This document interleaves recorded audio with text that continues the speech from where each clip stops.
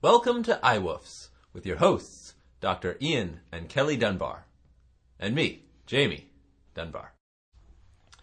So what are we talking about this week, Kelly? This week is specifically for people who are thinking about getting a dog, a new dog or puppy. And that's not us, right? No, not today. You tell me it's not us before we go any further. All right. Well, I think, the very first thing that people should do is they should learn what adult dogs are like. That we look at a little puppy and we think, wow, he is so cute.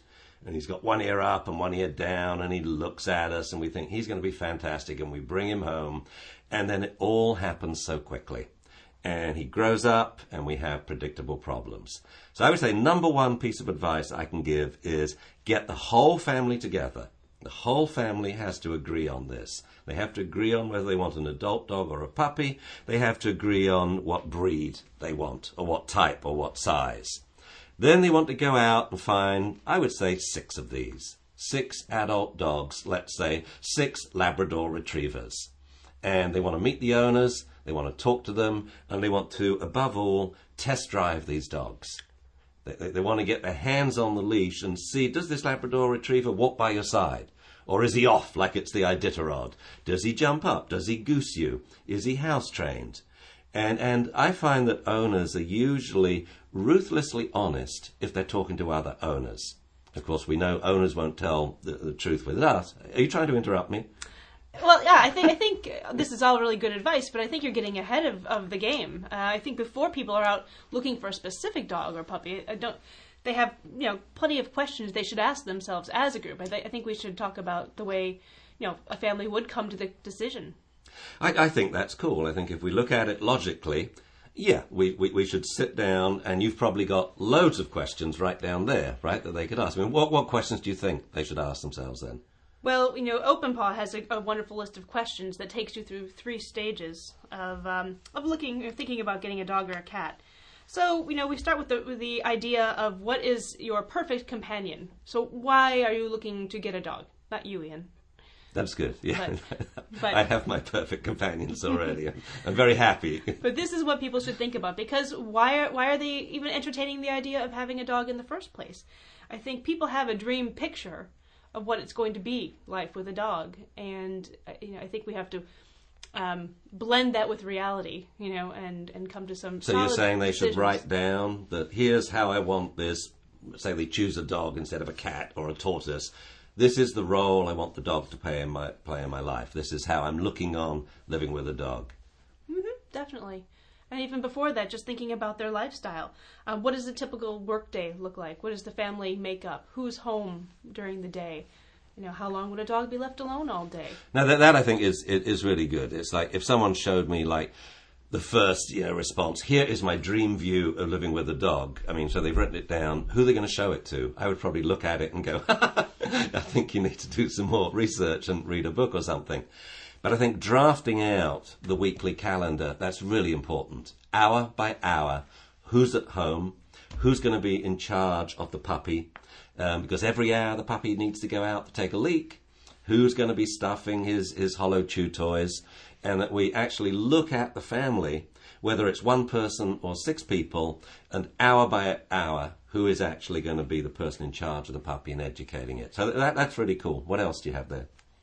Thinking about how active your household is. I mean, I guess this part of the questionnaire is deciding whether or not you should get a dog, more than deciding which dog is right for you. The very beginning of the process is saying, hey, is this realistic? Or are we better off going to our local shelter and volunteering once a week? So how active is your household? Do you travel often? Do you have space for a dog? These are very basic questions, but if people aren't in agreement about who's going to exercise the dog, who's going to do the feeding, who's going to go to training class, the arguments will begin as soon as the new puppy is there. Yeah, I think it's very important to consider that, but I think the whether it's right to get a dog type questions, I find owners don't really pay too much attention to them. That I find in my situation they've got the dog, or they've made the decision to get the dog, and that's why I always face the nitty-gritty and say, well, get out there and test drive That's them. what this is. It's prevention. It's for keeping for people from just getting the dog, before they... And I think that's really cool. I think it's responsible of us to raise these questions, and people should think about it. The lifestyle one, though, I would take, I guess, kind of differently, and it's kind of like you and us. My type of dog is a real sort of a dofer, like a slow-moving doofus. He gets up late in the morning. He wants to stay up late at night. But by and large, he's a slow-moving, slow-learning oaf.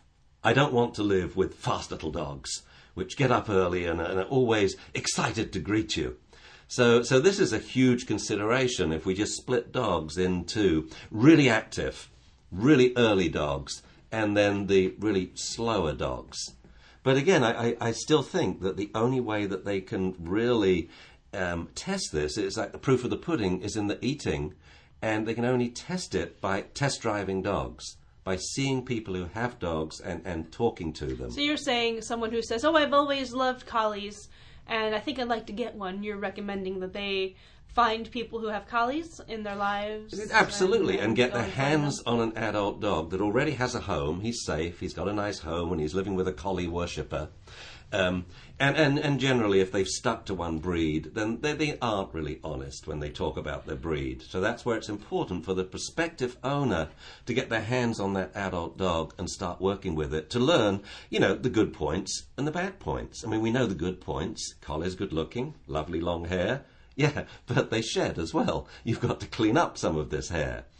The good points are they make great TV stars, and they can run for help when little Jimmy falls down the well, and they can help you fix your car. But the bad side of it is you actually have to teach them that. They don't come born with sort of auto mechanic skills or first aid skills. You actually have to train them. And this is where I love hands-on. You can train automotive skills into a dog? Is that your next video? No, I was joking. This is not, click and clack does dogs. Wow. But the point is, the Hollywood view of a dog is he's remarkably intelligent, he does brilliant things. The reality is you have to train him. So I'm a great advocate for test driving dogs, which can either be done, go to an adult dog training class, hang out outside, and talk to them when they come out. You will really get an honest view.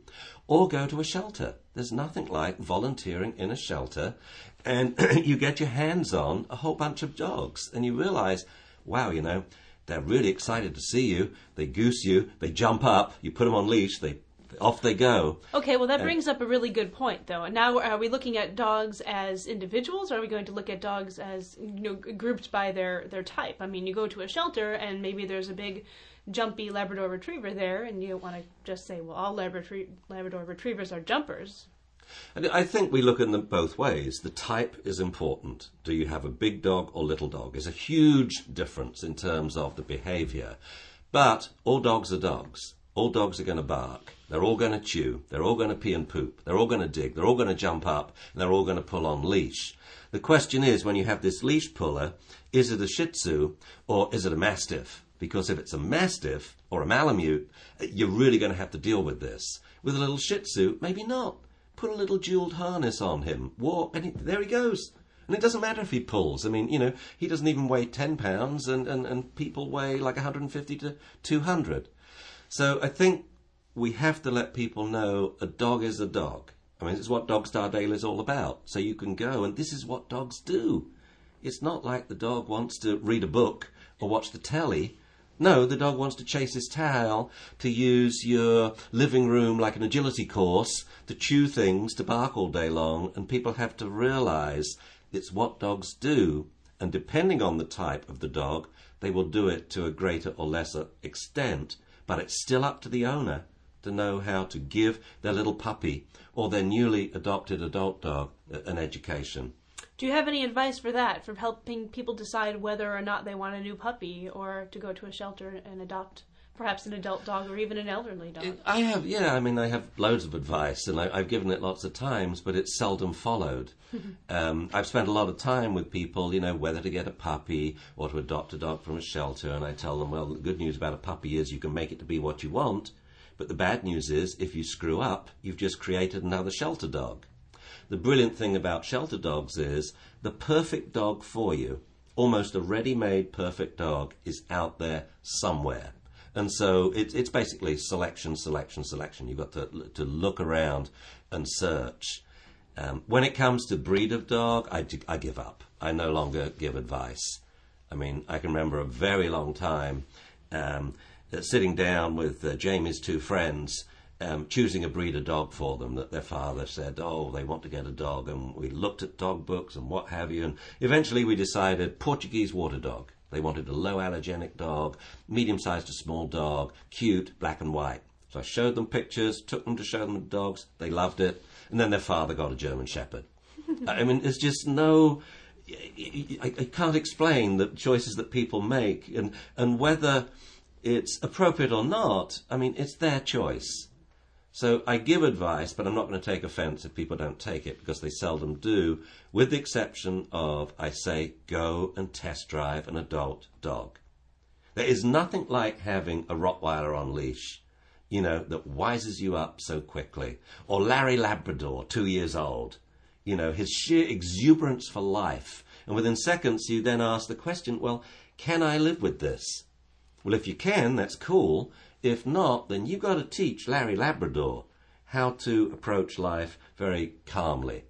So I always think that's the number one thing. And I like having lots of questions to get people to ask, you know, so they think a little beforehand. I guess that's what we're trying to do here, and what OpenPaw tries to do, that to get people to think beforehand, before they make that decision, because the decision could last for 14 or 17 years.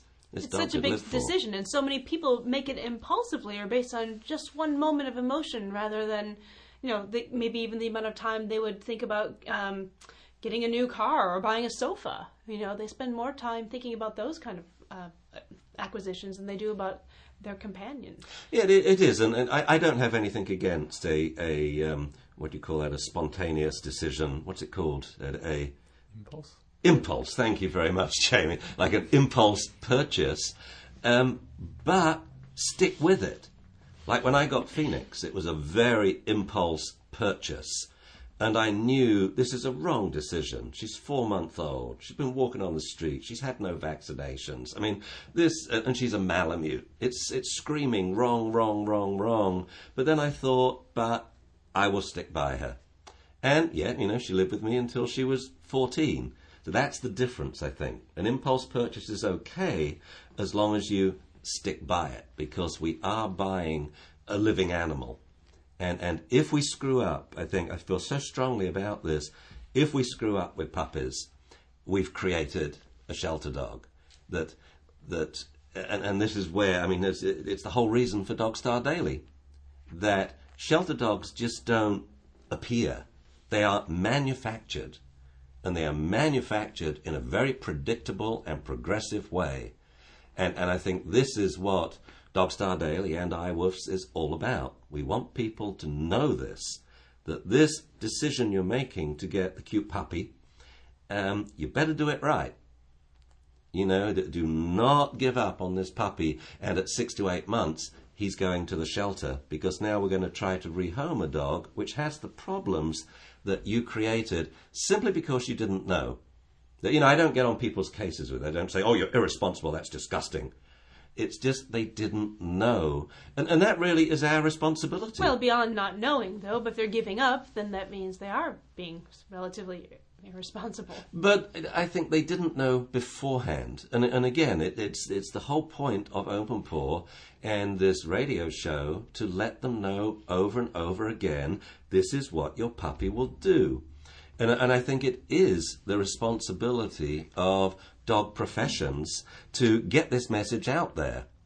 And by dog professions, I mean the whole shelter world. That should be their major goal, is telling people, don't manufacture more shelter dogs, rather than their life being so busy trying to deal with them and rehome them. The veterinary profession, the training profession, all of the doggy professions, their number one goal should be letting people know beforehand, wow, within 2, 3, 4 or 6 months, you could take this perfect puppy and you could turn him into a shelter dog. Don't do that. Okay, now that said, we don't want to be down on shelter dogs. As you said, there are plenty of perfectly good dogs out there that can be the right companion for somebody.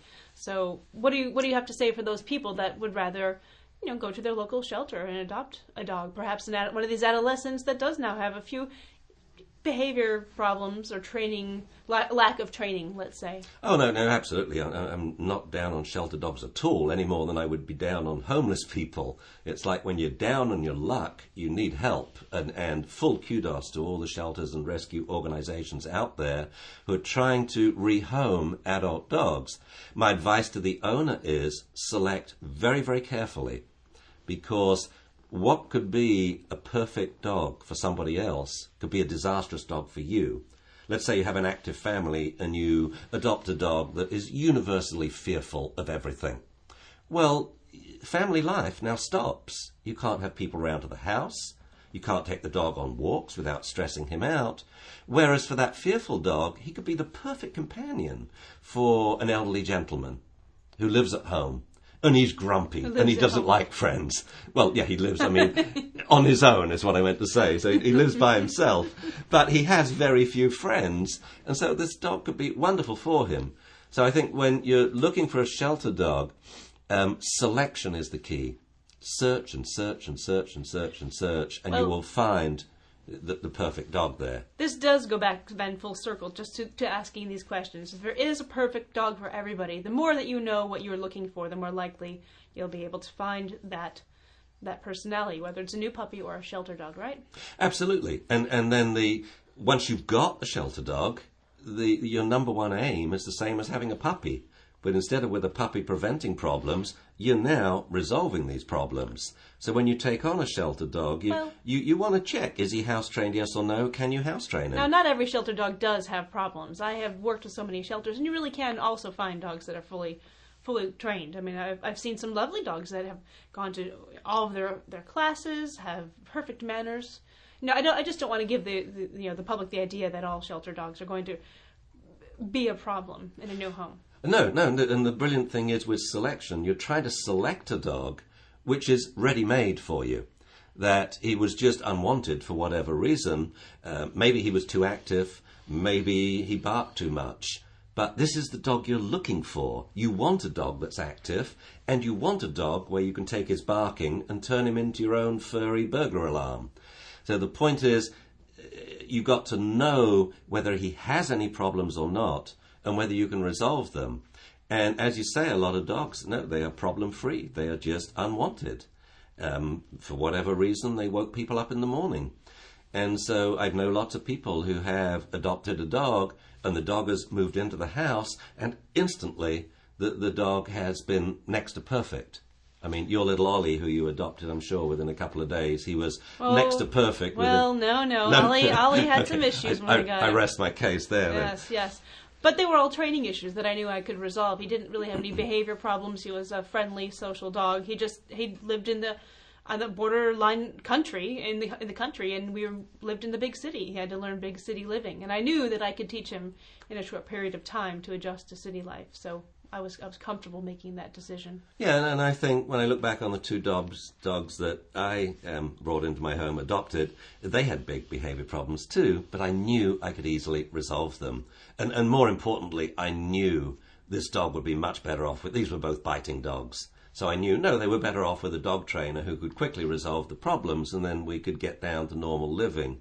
So I think the important things when you're looking to adopt a dog, search, and select, find the right dog for you, and then make sure you know whether it has problems or not, and if it does have problems, make sure you know that you can resolve them.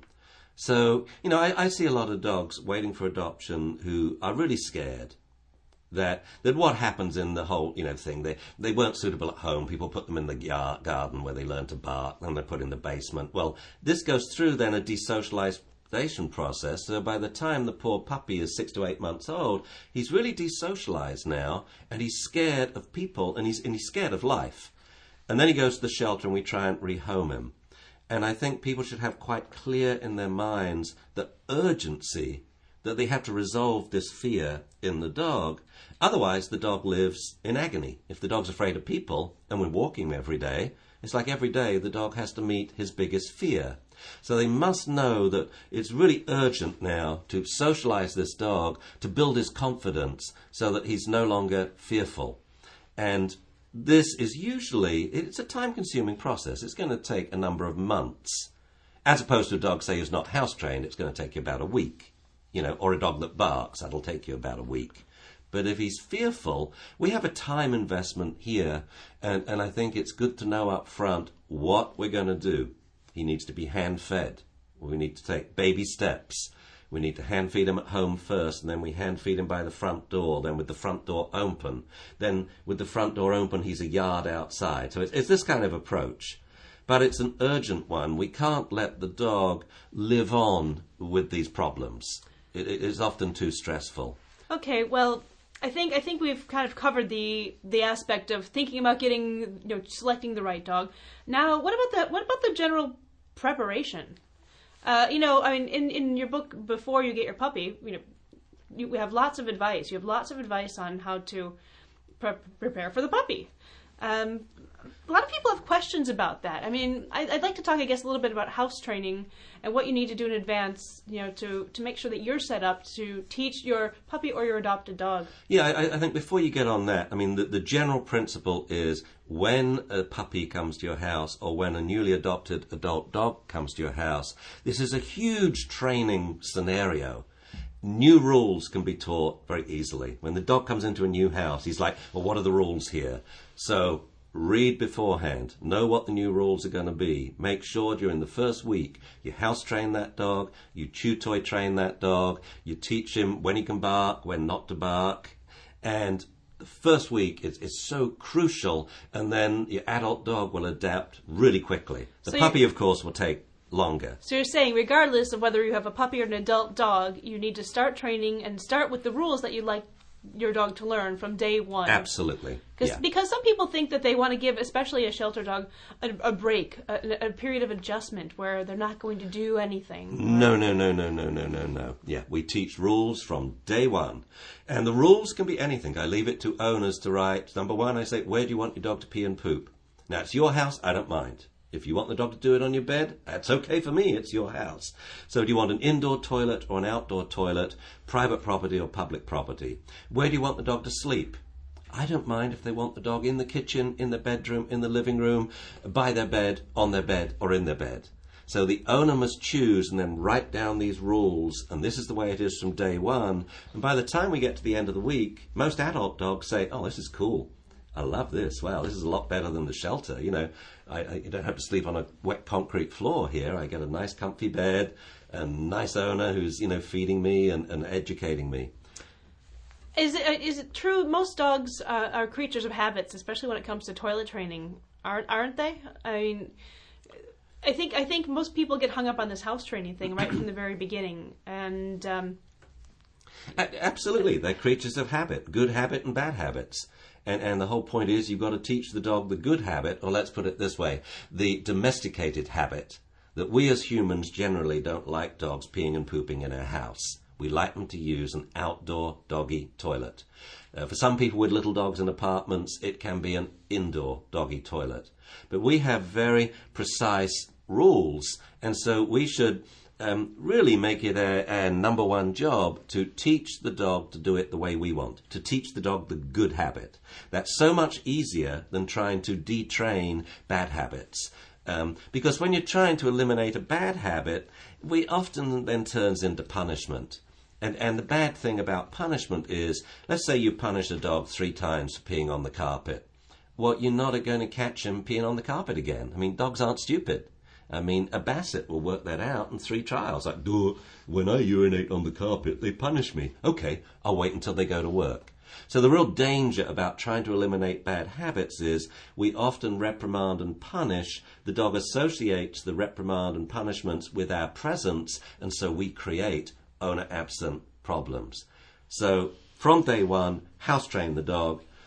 put him on leash, tie the leash to your waist, or put him in a crate. Every hour on the air, say, "Hey, puppy, let's go to your doggy toilet," wherever that is. Keep him on leash. When he goes, give him 3 liver treats. And most adult dogs, within 1, 2, or 3 days, say, "Got it. Cool. You mean I can save up urine and feces and cash them in for liver treats? How cool is that?" Now the dog doesn't want to soil the house when you're not there. So where the toilet is, I don't mind. What's important is that the owner decides where it's going to be, and then they teach the dog to use it. We have some questions from our Oh, we do? from Well, our let's have them users, then. Let's have a question. that have to do with, I think the number one question that we get is about house training. Mm-hmm. So I don't know. It's a long question. It's a long question. Yeah. Are we ready for that? Well, let's have it. I mean, can you say the question? Jamie, can you find a question for this week? Yes, this question. I have been reading your book, Before and After Your Puppy. I'm in the before stages, and I find myself in unfamiliar doggy territory. In the past, I've always had plenty of free time at home to devote to a new puppy, along with help in the training process. I now live alone in an apartment, and I work very long shifts, 12-hour nights, but only 3 nights weekly. Whoa. How do I accommodate this? Well, you better teach your little puppy to hold it. I mean, 12 hours is a long time. Obviously, a young puppy won't be able to last that length of time, and so we want to make sure that when you're at work, the puppy is in a long-term confinement area. So this, they can check out on Dogstar Daily. The importance about a long-term confinement area is not only does it have a bed, a comfy bed, stuffed chew toys stuffed with food to play with, entertainment, a fresh supply of water, but it has a toilet, because there's no way a puppy dog is going to last 12 hours.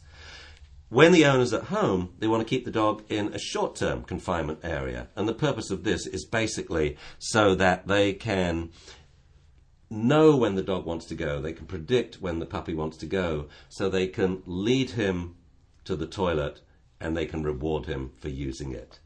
So that when they do leave the puppy in his long-term confinement area when he's at work, the puppy will now be more likely to use the toilet. Well, I think we're just about through for this week, so... I think we needed a whole episode on indoor and outdoor toilets. I've got lots of questions about them. Well, we could do that next week if you want. You want to do... Let's Sounds go like for... a good idea. What a great topic, eh? Indoor and outdoor toilets. Okay. That's all for this episode of iWoofs. Thank you for listening.